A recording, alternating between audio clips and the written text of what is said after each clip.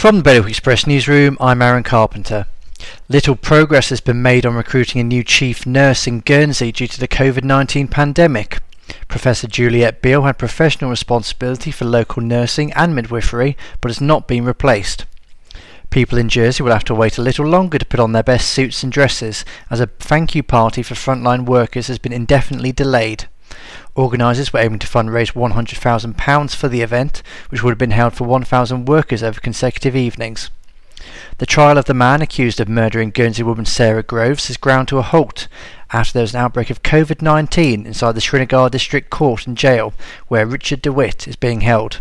Sarah's father said it's not yet known whether DeWitt himself has contracted the virus.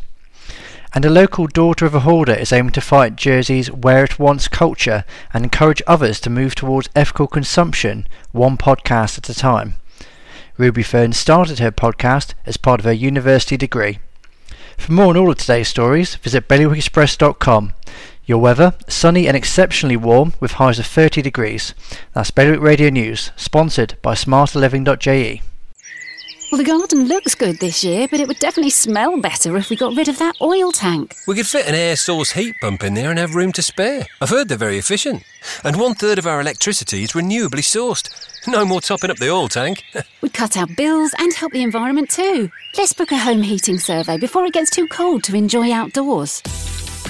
Islanders are already making the switch to a greener future. To book your home heating survey or to find out more, visit smarterliving.je.